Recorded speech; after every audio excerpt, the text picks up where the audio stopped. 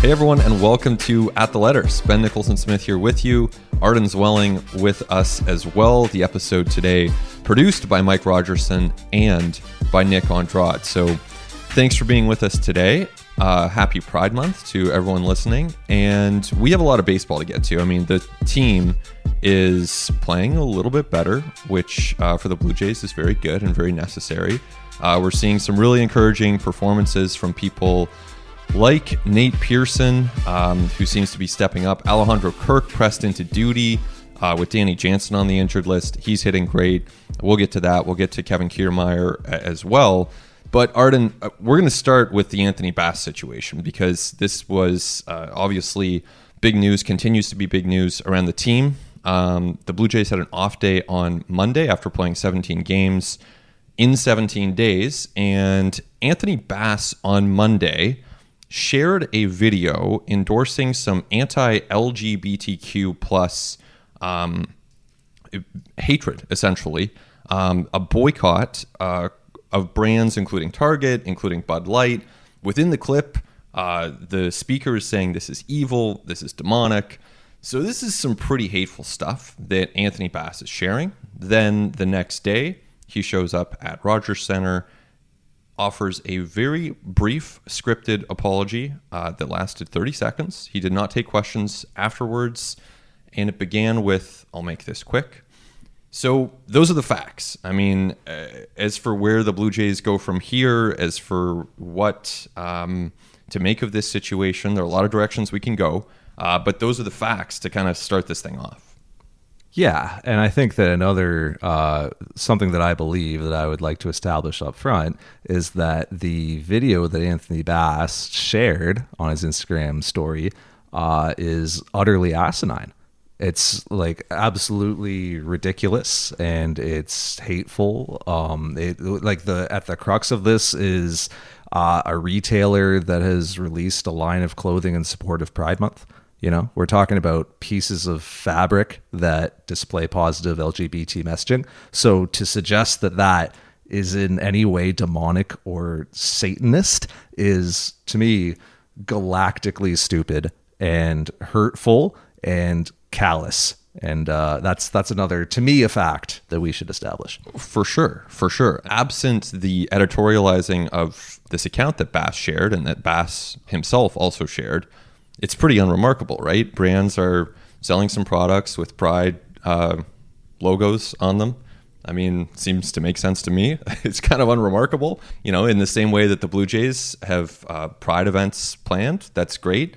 If Anthony Bass had not shared this content and had not, created this situation around the Blue Jays, we probably wouldn't be talking about this today. It would just be, hey, that's great. There's Pride Month. And, we would be talking about the Blue Jays. But instead, Bass is making this situation a distraction. He's amplifying hate around a group that's already marginalized and already faces a disproportionate amount of hate crimes. So it's really damaging. And, this is where I'll dip into editorializing a little bit. If Anthony Bass has really had a change of heart in the 24 hours after posting that video, and if he has really thought this through and sat down and realized that what he was doing was really problematic and really damaging, then issuing a 30-second apology did not convey that. He did not successfully convey any sort of real contrition because there wasn't a willingness to answer for what he did. Well, and it starts with the act itself, right? Anthony Bass is he's not a rookie. He's not 22.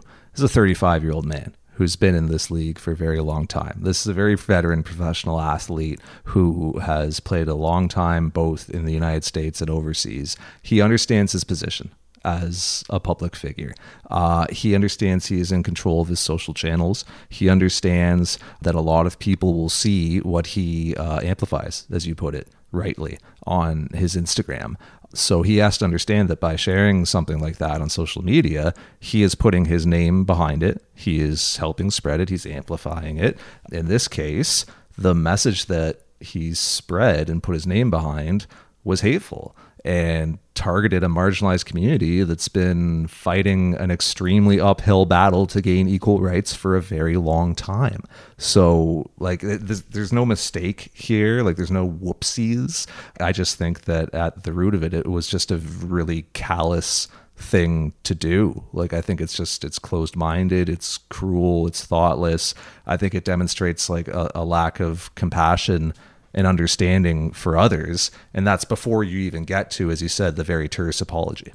Yeah, absolutely. It's really, it just lands so hollow, to quote unquote apologize and then just sidestep away. All right, I paid my penance, that's done, let's move on. Is the subtext there? I don't have anything else to say. Is the subtext there?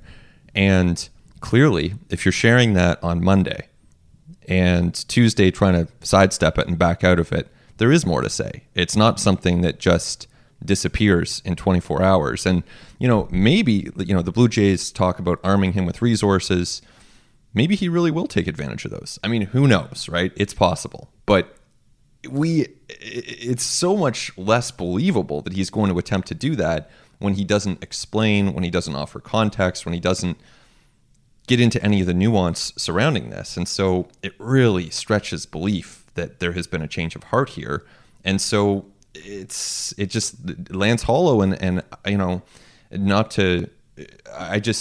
hasn't pitched yet, but I'm very curious to see what response he gets from Blue Jays fans. Yeah, and that would have been my question for Anthony Bass if he had taken them, right? Like, because I don't really have a question pertaining to his personal views or values, right? Like I don't really have a desire to hear what he thinks about sexuality or religion or anything like that. Even like just more generally, I just don't really seek those viewpoints like on those topics from professional athletes in general, but particularly with somebody who shares something like this on Instagram. Like I just don't need to hear what you think about those topics, but I would have been curious to hear some particulars of what using the Blue Jays resources to better educate myself, I think that was a quote, what that looks like what shape that takes over the coming days, weeks, and months. Because like, look, he apologized for it and he did own up to it. And if you felt that his apology was unsatisfying, like I think it's more than fair to feel that way, just considering the way that it played out. He did apologize and he did admit what he did. I think what leaves kind of an unsatisfying taste, at least in my mouth certainly, is that he didn't offer any insight into like what happens next and what the process afterwards of him growing or bettering himself or learning or being more open-minded going forward, of what that actually looks like. It's so nebulous and vague to just say I'm going to utilize the resources to better educate myself. Well, okay, what does that mean? What does that look like? Like there's so much hanging in that balance. So I think that there's, very good reason to be very unsatisfied with the extent to which he addressed it. Exactly. And, it's not for me to say whether that apology is sufficient or not, but at the same time, 30 seconds is pretty brief. And like the next time, you just think about it in any context, right? If you offer a 30-second apology for something and then say, no, that's it, I'm not talking about this anymore. What if his teammates had questions? Did he take questions from them? Was he accountable to them? Or did he say the same thing to his teammates? We don't know these things because Anthony Bass didn't speak about it. So we don't know if he was willing to answer questions that his teammates might have had, that his coaching staff might have had. We don't know this, so we're left to guess. John Schneider, and this is a secondary concern, right? Because it's obviously much more important than baseball. It's much more important than the dynamics within the Blue Jays clubhouse. But, down the line, guess who has to answer? John Schneider has to answer. John Schneider just had his first off day in 17 days. His team's starting to play a little bit better. Instead of being able to chill or maybe prepare for the Brewers, John Schneider then answers questions. Now, that's part of his job as a spokesman for the Blue Jays, and he handled it well. But that's not ideal for him to have to answer these questions. It's not ideal for the rest of the Blue Jays now to be under the microscope with these things and to have to take time out of their day to listen to a half-baked apology. Or we don't know the extent of the apology because, again, Bass didn't answer questions. But now they're taking time of their day. So it ends up being a distraction for the team on the field as well. Yeah, I mean, full credit to John Schneider for the job that he did. Like, both in his office filled with reporters, we were both in there, and then in front of like the array of cameras that showed up at Rogers Center on Tuesday. Like, he's a really good manager for a variety of reasons, but I think he's actually elite among managers in terms of the forward-facing spokesperson role. He is just so good and so consistent in that facet of it. But he also has a game to prepare for.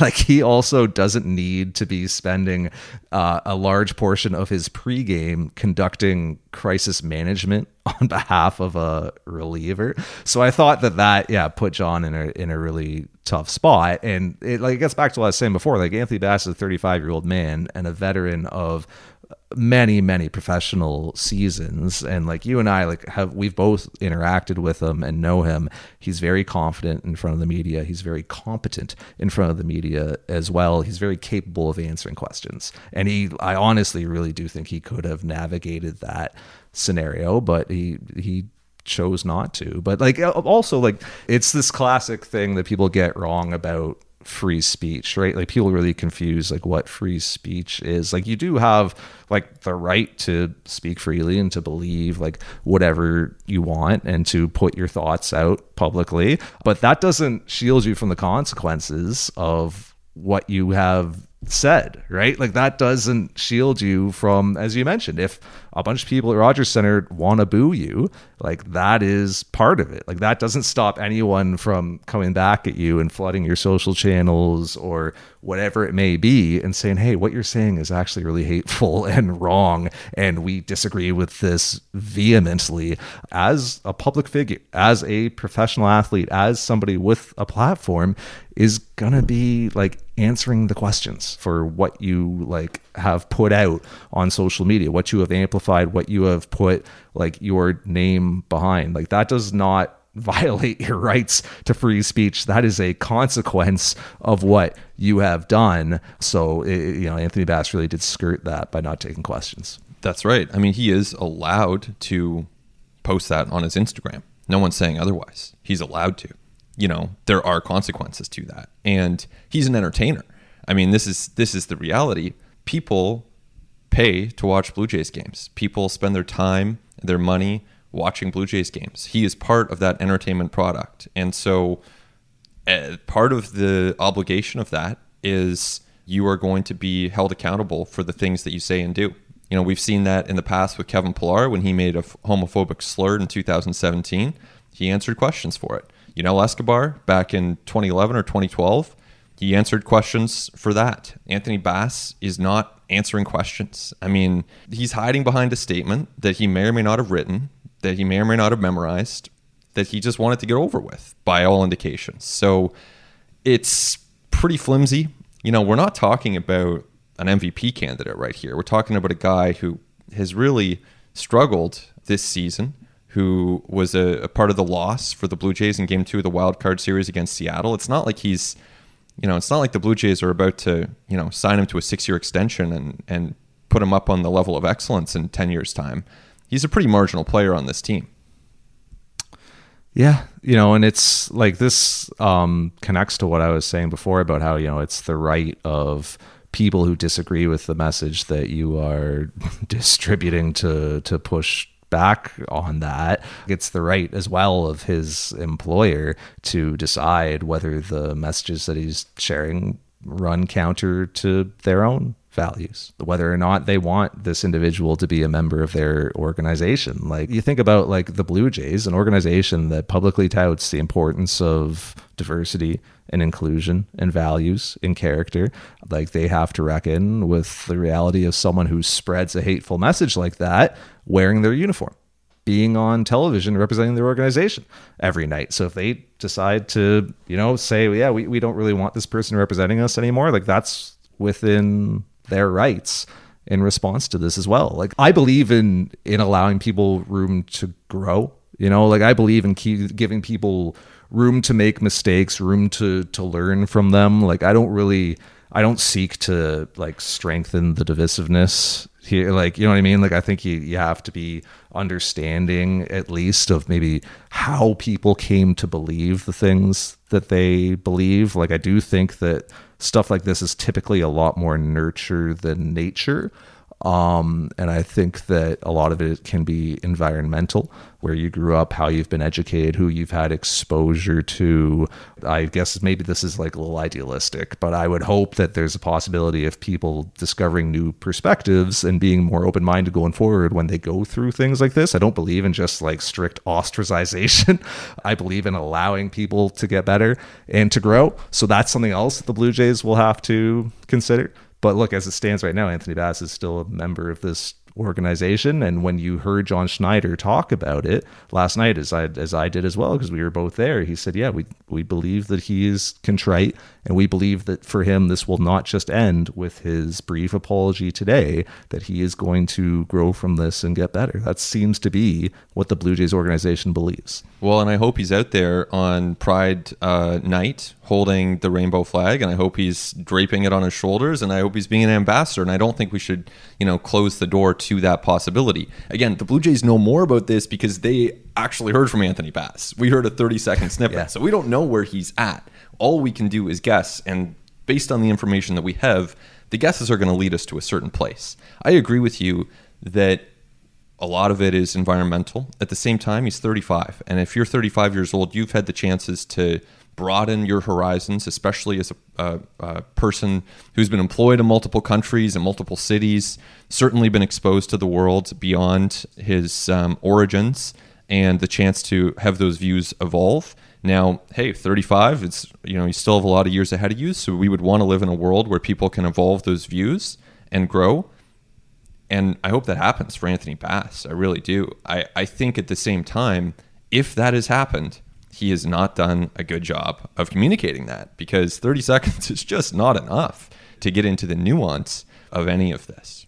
Yeah, and that's why it's unsatisfying, because there's just so much left hanging in the balance that we don't know, because we haven't had a really fulsome opportunity to hear from him on it. Maybe we will, right? Look, it's been 24 hours here, right? So like you said, there will be opportunities, but to your point as well, like this is Anthony Bass's, regardless of where he grew up or who he's been around in his life, like this is his second stint in Toronto as a member of the Toronto Blue Jays. Like you should have a pretty good idea of kind of the values in Canada and in Toronto, and of what's important to this fan base, which by the way is like incredibly diverse and inclusive and wonderful. I almost don't, I almost want to like stop talking about Anthony Bass and like start talking just about like all the things that are great about Toronto and about inclusion and about what the Blue Jays do at Rogers Centre. Like you mentioned, like Pride weekend coming up. I was talking about this on Blue Jays Central with Jamie Campbell last night. I'm going to be doing the sideline work that weekend. It's June 9th and 10th is when the Blue Jays are kind of celebrating Pride weekend as a part of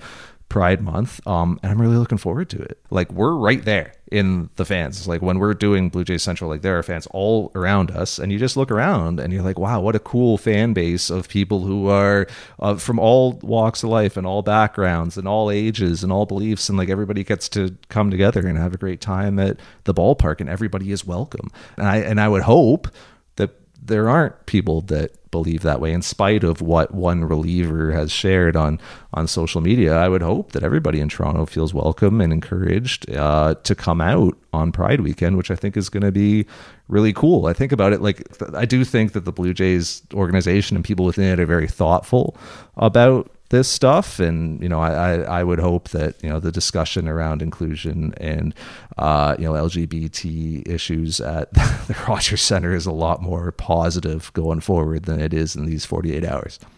For sure. And I know, of course, we have tons of ATL listeners within the LGBTQ plus community. You definitely have a place on ATL, and within Rogers Centre, within the Blue Jays world. I hope that that's clear. And yeah, this Anthony Bass stuff is it is really disheartening. All right, well, we will come back. We'll talk some baseball when we continue on At the Letters.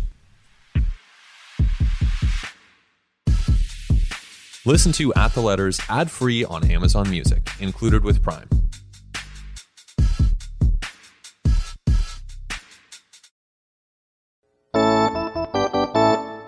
All right, welcome back to At the Letters, and we have a lot of on-the-field baseball to get to here, Arden.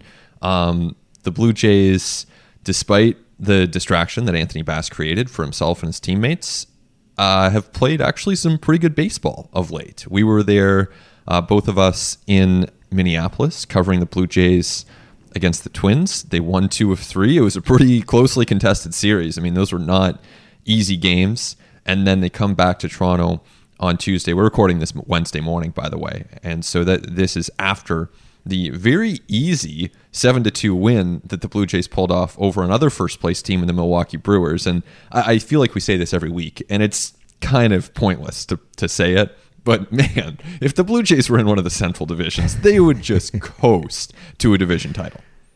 Yeah, if the Twins were in the AL East, they're a last place team, and they're like, what, a half dozen games under 500? Yeah. Did you also get the sense as we were leaving Target Field on the weekend that we might be going back there in the first week of October? Well, someone has to win the Central, right?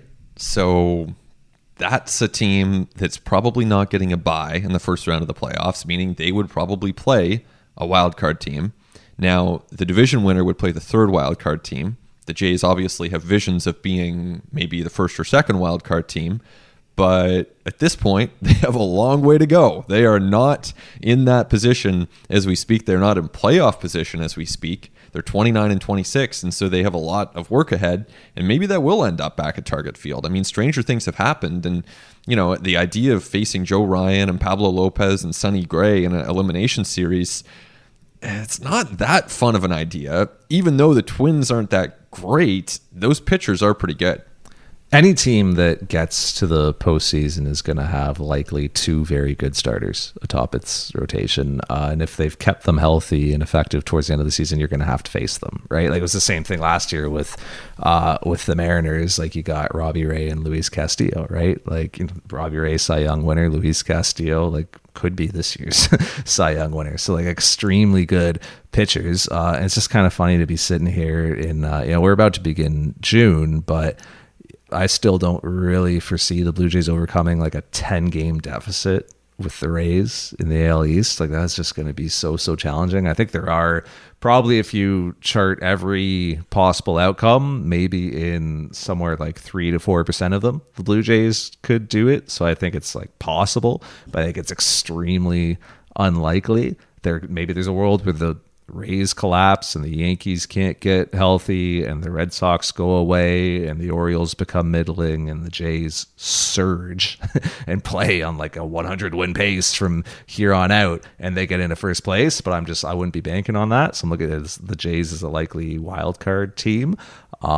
So if you give the Rays the East with probably a really good record, one of Houston or Texas gets the West, likely with a pretty good record, and then Minnesota by default is in the Central, I would say that your buys are going to be Tampa Bay and one of Texas or Houston. So that means Minnesota's hosting one wild card series, and then you look at the rest of the wild card standings and how those line up. Is it Baltimore in first place? Is it the Yankees? Is it Houston?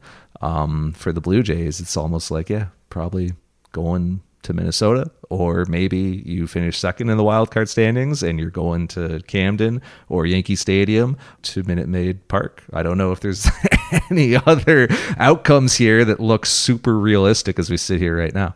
Hey, I mean, watch out for the Tigers. They are putting up a fight against the Twins. I mean, in the AL Central, they might be a threat to win the division. I mean, that's the state of things in the AL Central. But yeah, I think the Twins certainly could be a team that the Jays end up matching up against in the future. I agree with you on the Rays, and it's unfortunate for the Blue Jays. And of course, all you do now is you just continue playing the games in front of you. I think there's a chance that, George Springer will outperform Jose Siri from this point. It hasn't happened so far necessarily, but that could happen, should happen going forward. But the Jays just have so much work to do, and the Rays remain a really good team. They have Tyler Glasnow back at this point. You have McClanahan, who's obviously one of the best. It's a really, really tough team. This might be a year where the Blue Jays are battling for a wild card. And there's a lot to be said for the school of thought that's, hey, just get in and see what happens. It didn't work for the Blue Jays last year. Didn't work for the Blue Jays in 2020. It doesn't mean it won't work for them in 2023. I mean, we don't know what the future holds, but to get to where the Jays want to go, they are going to have to beat so many good pitchers and so many good teams. And it's going to happen all month for them to have any chance of achieving their ultimate goal. Yeah, that's my thought. Just get in, right? Like, we're the Phillies, one of the best team in the National League last year, right? And they went to a World Series. The year the Washington Nationals won the World Series, were they the best team in baseball that year? Not in my estimation. It's just a fun little tournament at the end of the year. So just get in, and when you get in, have two starters at the top of your rotation that like are really good and who you really trust, and then a third that you're like, okay, you can go 2 trips through. We're happy with that.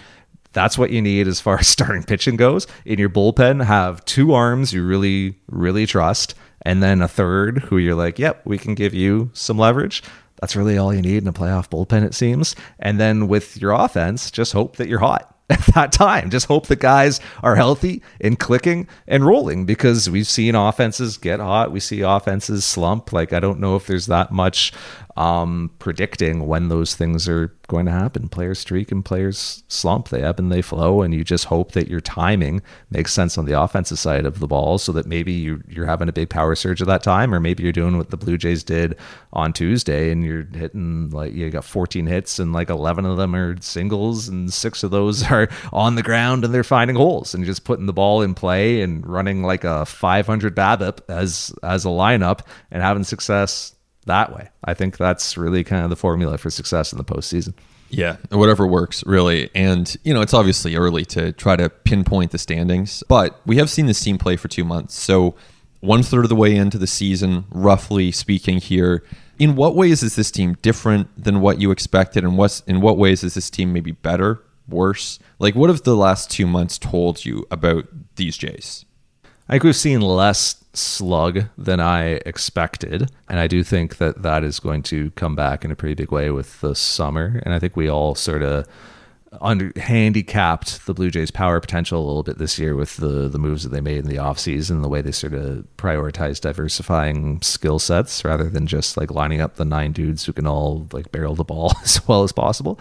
But I still have been a little bit surprised by the lack of slug. Starting pitching has been like more or less as expected, just in a different way, where it's Jose Barrios has been a lot more reliable than maybe we expected coming into the season, and Alek Manoah has been a lot less reliable than we expected coming into the season. So like those two just kind of flip-flop. Yusei Kikuchi's been a fine number 5. Kevin Gausman is a legitimate ace in this league. Like, and I don't say that word lightly. Like, he is an ace in baseball. And Chris Bassett has just been dependable, honestly. Like, that kind of fulcrum in the middle of the rotation, innings eater, veteran guy who's going to have his poor starts, but a guy who more often than not is going to give you a quality one.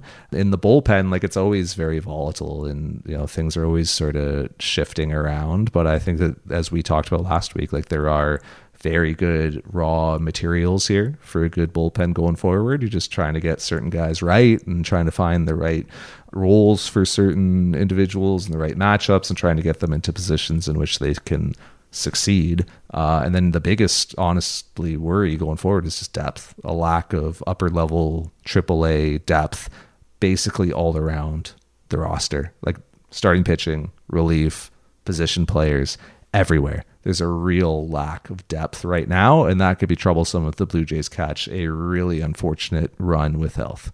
Yeah, that's for sure. Just quickly on Kevin Gausman, because he was my Cy Young pick going into the season. He looks the part. And as another quick aside, it's just so funny looking at comparing social media presences. We talked about Anthony Bass in this first segment. Kevin Gausman wakes up on Wednesday morning and just tweets a photo of a moose on a roof that he sees in his neighborhood. It's like, there's that's not going to cause too many headaches for anyone with the Blue Jays, or more importantly, in any marginalized communities. I think you make a lot of good points there. I think the depth one is interesting to kind of pick up on, because we've talked so much about slug and offense with this team. Clearly, there has been a lack of that. It's going to be really important for them to get more of it, and largely that's going to have to come from their existing players. You're not going to go and trade for 240 homer bats.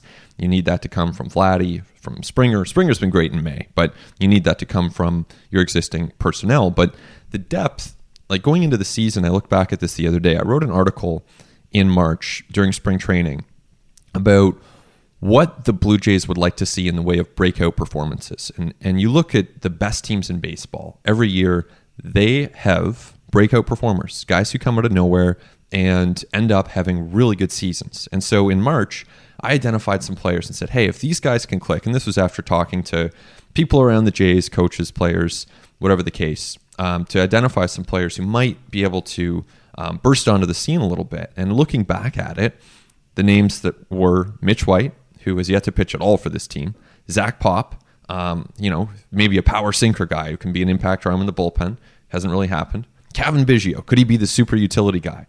Hasn't really happened, although he is playing better in the last week or so, drew a walk and reached base 3 times in Tuesday's game. And Nate Pearson. And Nate Pearson has emerged as a breakout type player and looks like an impact player. But that's kind of 1 for 4. And as the Jays move ahead here the next 4 months of the season, they're going to need someone else to step up internally. Because, yeah, you can go out and we'll spend a ton of time on ATL, I'm sure, talking about trade possibilities, maybe as soon as today. But, you're not going to solve everything through trades. Maybe you solve 1 or 2 questions through trade if you have a good trade deadline. But a lot of it has to be internal. And I think if they could get another player or 2 to step up, that would go a long way toward them having the kind of season they really want to have. Yeah, I probably would have. I would have chosen Varsho, right, as a guy who could have taken a jump in his age 26, 27 season, whatever he is. Like, obviously, had shown some potential in the past, and he was actually showing a little bit of breakout potential in the first couple weeks of the season, and then things really didn't go very well for him after that.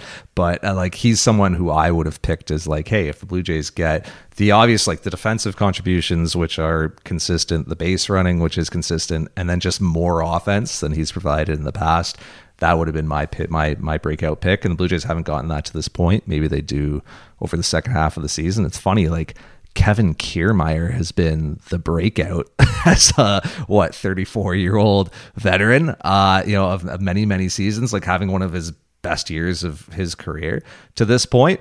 That's sort of been your breakout offensive player this year. It was looking like Matt Chapman in the first month of the season, and then he's come back down to earth in a pretty considerable way here in May. So I agree with you. Like they need something. Whether that could be even from like within the system, like an Addison Barger forcing his way to the majors, but things haven't gone well for him when he's been healthy, and then he's been hurt. Spencer Horwitz has been hitting very well at AAA, and I think that like his opportunity will come. If Brandon Belt had to hit the IL, I think Spencer Horwitz would be the guy to come up, or if Vladdy had to hit the IL, Spencer Horwitz would be that guy. You haven't seen like a ton of power from him to this point, but you do see like pretty good understanding of the strike zone and pitch recognition, very good competitiveness in his plate appearances, good barrel control. He's just not a big power guy. Like you ask around about like the max exit velos with him, and you're looking at 107, 108. Like you're not getting into like the realm of some of the really big power hitters in this league who are well into the 113, 114 range. Like Spencer Horwitz just doesn't have that in his bat, but he does give you a really consistent plate approach, doesn't take a plate appearance off, sees a ton of pitches, obviously can play first base. Like that's the guy that you're looking at this year is like maybe you make an impact over the second half, because there just has been a real lack of other good stories in this system at the upper levels this year. That's what you need. Like if you want to win it all, if you want to be the team that's the last one standing, there's going to be attrition. There are going to be guys who underperform on every team. So you need multiple players to step up. And so far they've had Pearson. Another name that I listed in that story, I'm just remembering, was Otto Lopez. And Otto Lopez hasn't performed at AAA, to say nothing of the major leagues. Then you get to Ricky Tiedemann. We thought maybe by this point, end of May, would I have been stunned if he had made it to the major leagues? No. but he has battled a biceps issue. Clearly not on the brink of joining this team. And look, they've had a healthy starting five to this point, which they are the only team in Major League Baseball that has relied only on 5 starters. As we record this right now, each of their 5 starters has made 11 starts. So that is remarkable consistency from their rotation. Yeah, I talked to Otto when he was up on the taxi squad recently, and he was just like confounded with the start to the year that he'd had. Because remember, he had such a good spring training. He had a great WBC, and he goes to Buffalo to begin the year, and he was telling me, I'm doing everything the same at the plate, like same stance, same setup. I feel like I'm seeing the ball the same way. Like I'm just not seeing the results. And I think he had to kind of battle that mental aspect of it a little bit and that frustration, and he started to come out of it a bit in May, and I think you're starting to see a bit more of the potential. But you're right, even the Blue Jays have sort of shown you a little bit how they feel about Otto Lopez right now and some of their roster decisions, like Ernie Clements on this team today. As it pertains to Nate Pearson, like the outing that he had on Tuesday against the Milwaukee Brewers was like, holy crap, over 2 innings. And yes, like think about quality of competition, but also think about quality of stuff that Nate Pearson showed you in that outing. He sat 99 over 2 innings in that outing. His fastball was like absolutely dominant. It was really all that he needed, but then he's flipping up sliders that he's landing for strikes. 4 called strikes with his slider that day, 2 called strikes with his curveball. In his second inning, he strikes out the side and he has a different out pitch each time. Climbs the ladder 100 for a strikeout, lands a nasty slider for a called second strikeout, and then uses the curveball to get swing and miss for his third strikeout. I mean, that is like pretty unbelievable stuff, pretty unbelievable ability. That is something that can look really good down the stretch and in the postseason as a multi-inning leverage piece when, like, because we know, like, as the season goes on and particularly into the postseason, even the starters who you trust the most, their length of outings shrink. Like you go to your bullpen a little bit earlier than you do earlier in the season. Nate Pearson could be a real weapon in a variety of ways, whether it's like being that bridge guy, pitching a 6th and 7th inning, or if like in Minnesota, as we saw, you want to give him the 8th with a 2-run lead and just let him air it out for 1 inning and get it to Jordan Romano in the 9th. If Nate Pearson's going to pitch like that, it's a real weapon for this team. If he's going to pitch like that, he's one of their most important arms, period, for the rest of the season. I mean, he would be obviously Romano, obviously your 5 starting pitchers, and then it would be Swanson and Pearson. Meza maybe in that discussion. He is putting himself in a place where he will be in the most important innings that the Blue Jays pitch as they try to lock down a playoff spot, as they try to win playoff series. Nate Pearson is putting himself in that equation, and it hasn't taken long. His debut was late April. We're recording this in late May, but I have full conviction after watching him in his last 2 appearances that he belongs in high leverage spots. I mean, you talked about the stuff. It's been there. His demeanor is there. It seems like the preparation has been there. All of these boxes that you would look to check, seemingly pretty even keeled, not necessarily keeping a pretty low profile, it seems, for Nate Pearson. But hey, it's working. He is, like you say, is it a setup reliever? Is it a bridge reliever? If he's throwing 100 over the plate consistently with great breaking stuff, it doesn't matter what role you put him in. He is going to be a very, very important part of this team.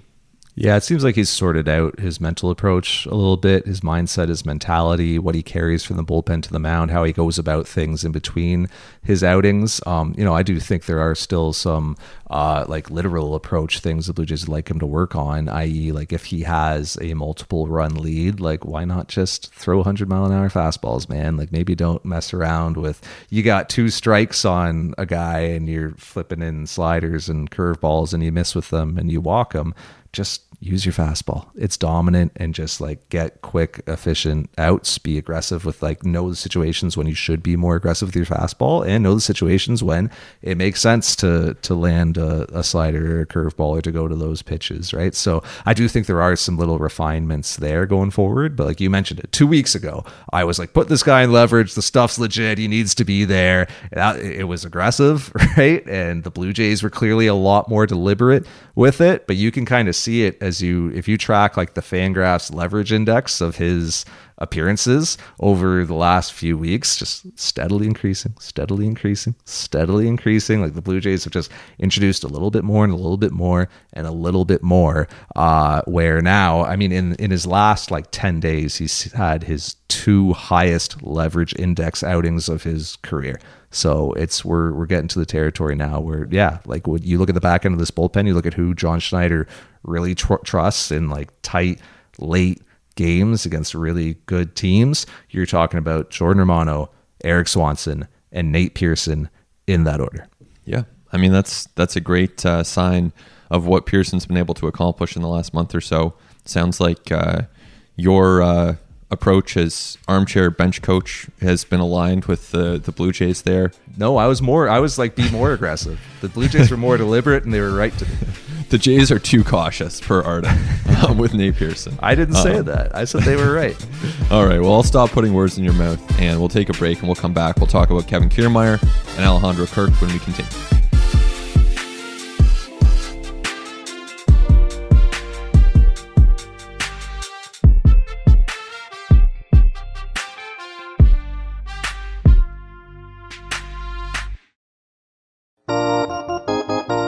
All right, welcome back to At the Letters. One more segment as we dive into a few of the particulars around this team here. And we're going to touch on Alejandro Kirk. We're going to touch on Kevin Kiermaier, how they proceed as there are some injuries on this Blue Jays team that shape what things look like for Kiermaier and what things look like for Kirk, who's obviously in a bigger role with Danny Jansen sidelined. But before we get to that, let's start with Vlad Jr. I mean, this is a guy we talk about all the time, Arden. Ever since he was a prospect in Double-A, we've been talking about Vlad Jr. He's an essential part of this team. And if you look at the last few weeks, ever since he missed a little bit of time with a wrist injury in Pittsburgh, the numbers haven't been there. It's been a struggle for him. Now, we did see him get 3 hits on Tuesday, 1 to left, 1 to center, 1 to right. Some really good contact. And we know he's working on some things. But what do you make of Vlad Jr. and where he is at right now? Yeah, it was, wherever we're at after the 3-hit performance, a legitimate slump. One of the worst of his career, if not the worst. Like, the number's a little bit skewed by hitting a grand slam off a first baseman, right? But to me, with Vlad, and I do think there could be some residual stuff with the wrist, with the knee. We went over this a couple weeks ago, like how frequently Vlad has played over the last several seasons, like across baseball, not just in context of the Blue Jays, globally, across MLB, one of the highest workloads of any player in the sport. Doesn't play the most demanding position. I get it. He has his DH days, but he works a lot. There's a lot of mileage on the odometer for him in spite of his age. So like, I do wonder about some of that stuff and how it could be contributing. But for me, when it comes down with his Vlad, it's swing decisions, man. Like, it's what he's swinging at. It's how in between is he? It's how much is he expanding the zone? It's early count swing decisions. It's being willing to take even a pitch that's like shadow zone on the edge, taking that and falling behind 0-1 and being okay with that and saying that's not my pitch to drive and getting to the pitch that he can. It's certainly not expanding, obviously, which we still saw him do a little bit on Tuesday in a 2-strike count. High fastball. Yeah. So I think so much of it for him is just mentality, mindset between the years. Like, that's, Bo Bichette talked to Shai Davidi the other day about that and about how, like, their conversation in the dugout that everybody saw on the broadcast was really just about mentality and about mindset, about aggressiveness. You look at all the people who are having conversations with Vladimir Guerrero Jr. right now. Like we see his uncle in town talking to him. We see John Schneider having long conversations with him. Like these are people, Bo Bichette included, who have known Vladimir Guerrero Jr. for a very long time, knew him in the minor leagues, knew him coming up, know what makes him tick, know what happens when things aren't going right, know what he needs to get himself back to a place where he can be productive. And the thing with Vladdy is the talent is so natural and so innate and always there. It does seem like it is just a mindset thing at the plate, and more specifically a swing decision thing at the plate, that I think allows him to tap into that ability more consistently. I agree with that. And I think from the outside, watching him, we are veering into cliche territory right here, but it does look like he was trying to do too much. I don't know a non-cliche way to put that. Looks like he's putting too much pressure on himself. Like he is trying to hit everything instead of waiting and trusting that pitchers this is clear. They have two choices. They can walk him by avoiding the strike zone or challenge him within the strike zone. And if Vlad expands, he does those pitchers a favor by expanding the area that they can attack him in. So that is very amateur analysis. I'm sure the Blue Jays have more sophisticated ways of looking at these things, but to me, it just looks like he is trying to do a little too much. You look at a guy like Wilton Guerrero, who has known Vladdy as long as anyone who's involved in this process, and he's at Rogers Center hitting BP with Vlad, or I should say watching Vlad take BP like early, around 3 p.m. in the afternoon, like well before official BP begins, well before some players are even at the ballpark. And with Wilton, like that goes back to when Vlad was 6 and 7 years old. No, I talked about this with Blake on Blue Jays Talk Plus, just about environment and about how Vlad grew up and about like the thousands upon thousands upon thousands of balls that he like hit back in the Dominican Republic as a literal child. Wilton was there. Wilton helped build this swing. He knows Vlad really well. Like he will understand not only like minor tweaks mechanically, but just thought process for Vlad and what he needs to carry to the plate each night. Like I do think it's been a little bit of a frustration that Vlad has been doing very good work in the cages before games and really like honing in on some of the mechanical process stuff that he needs to hone in on, and then not carrying that into the game, and then getting into the batter's box and abandoning that plan or that approach and getting him, like as you said, swinging at pitches that he shouldn't, expanding the zone, getting away from all that work that transpired before the game. So it does seem like the Blue Jays, Vlad, John Schneider, Bo Bichette, Wilton, everyone is searching for a way to get Vlad to carry that into the game and to be his most comfortable in the batter's box, which is when he can really unlock what is some really preternatural talent.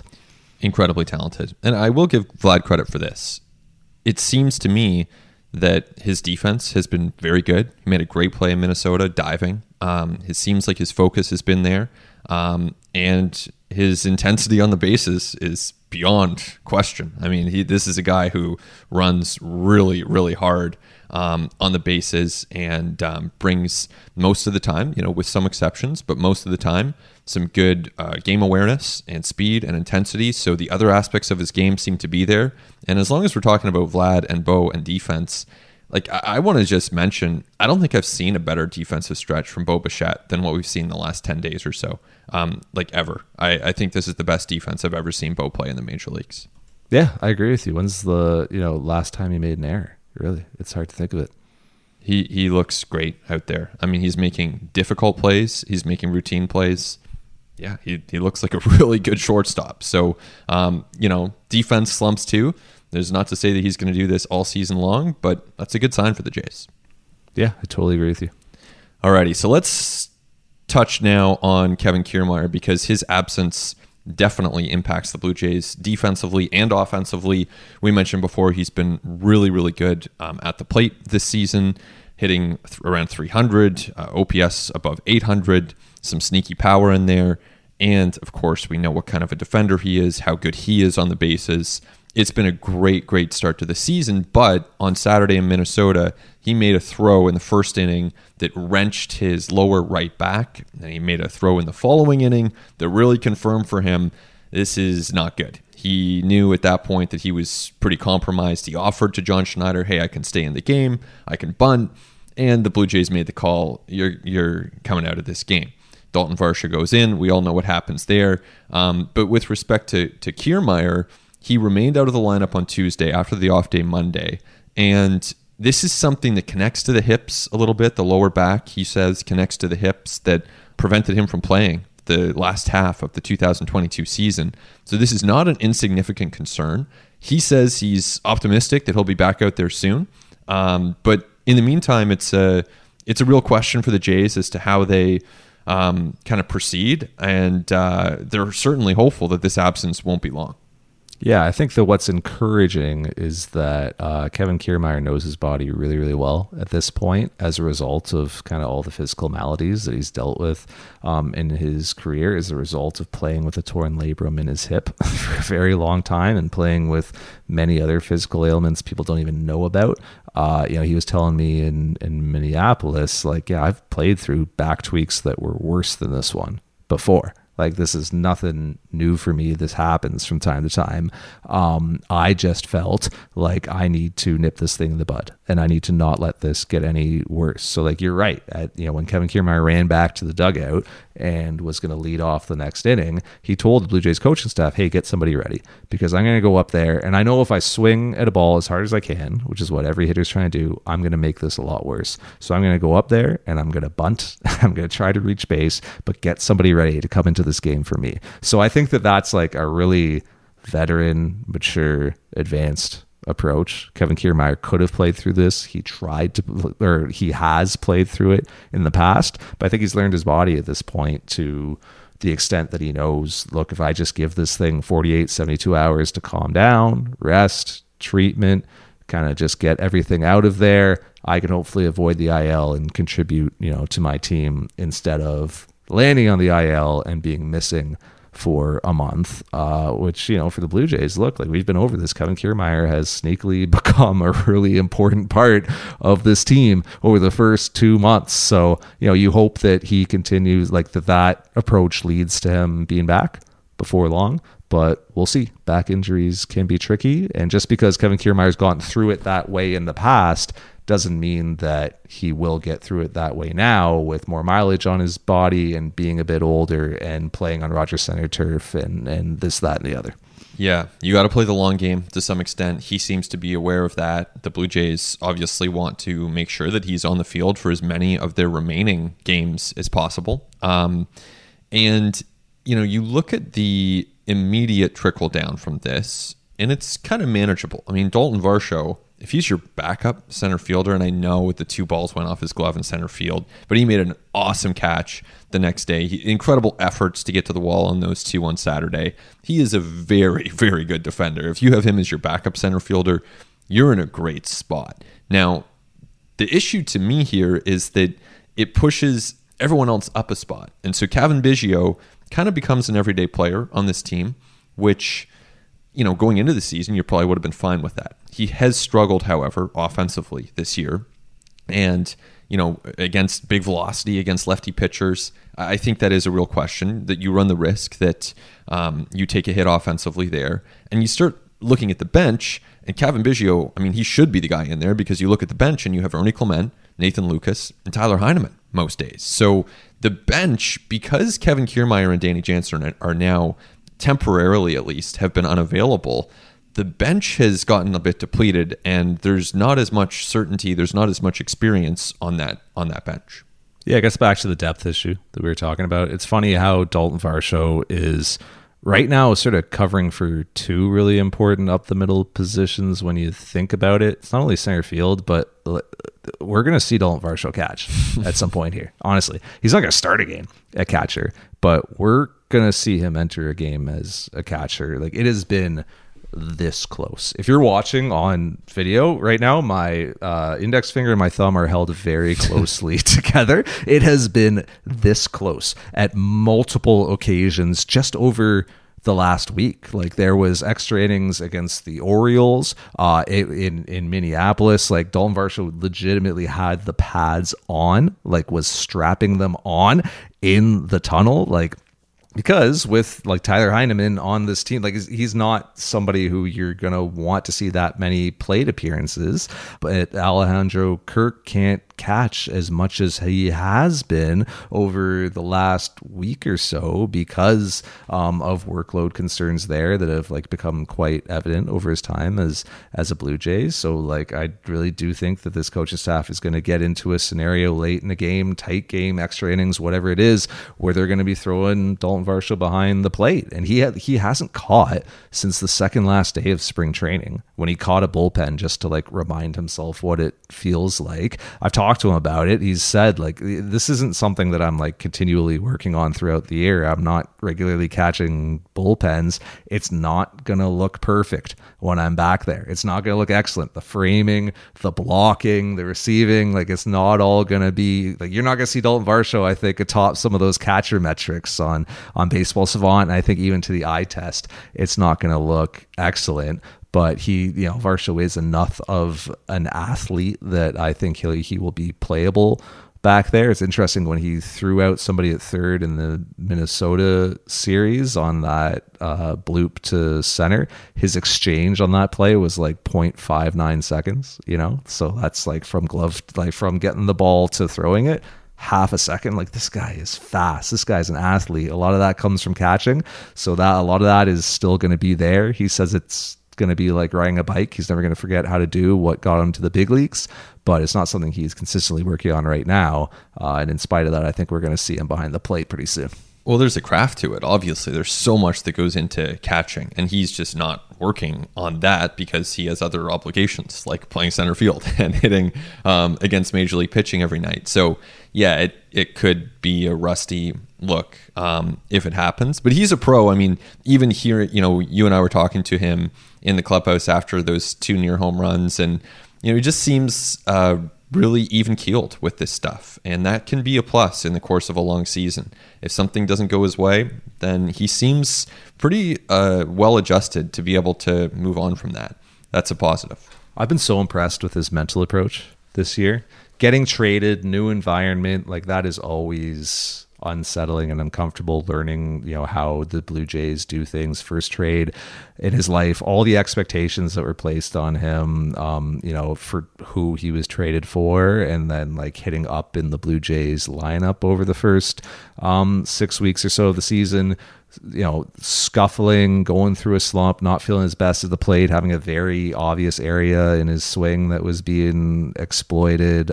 Just like the increased demands media wise in Toronto from Arizona, which is a very real thing. Like just everything that's been on this guy's plate this year. And to your point, he is so consistent every day. You talk to him after things go well, and you talk to him after things do not go well, and he is the same guy, and he has the same mental approach. Like Dalton Varsho he is such a pro, and I feel like I've been around this game enough, and I've gone to know enough players, and I've been in enough clubhouses that I can kind of speak to this now, that like I know a pro when I see a pro, and Dalton Varsho is a pro. I've been so impressed with his mental approach, and I know that Blue Jays fans haven't necessarily gotten the chance to like get to know him that well yet, just because he is kind of a reserved guy. He's quiet. He doesn't put himself out there a lot. But trust me when I say, like, this is somebody who you want on your team. This is somebody who you want in your clubhouse, who you want contributing around your organization. Like, this is a pro, and I have been so impressed with that. Yeah, I mean, to your point, we spoke to him after the game Saturday, after the game Sunday. One was a loss where he literally bounced a home run off his glove over the wall. One was a win where he had been an essential part of that win. It was essentially the same conversation as far as like tone. That's always interesting, and a credit to him. So last thing here on At the Letters for this week at least is to take a look at the Blue Jays catching situation. Absent Danny Jansen, of course, they would rather not have to pull Dalton Varsho in if they can avoid it. And that means a very heavy dose of Alejandro Kirk, who in 2022 maxed out at 3 consecutive games behind the plate, 3 consecutive days catching. Already, since Jansen went on the injured list, we saw the Blue Jays catch Kirk on 5 consecutive days. So they are showing a willingness to push him a little bit harder because they really need him right now. Yeah, it's going to be really interesting to see how sustainable this is. The Blue Jays are considering Danny Jansen week to week. So we'll see how quickly he's able to get back. He shut down baseball activities entirely, I believe, aside from maybe just throwing.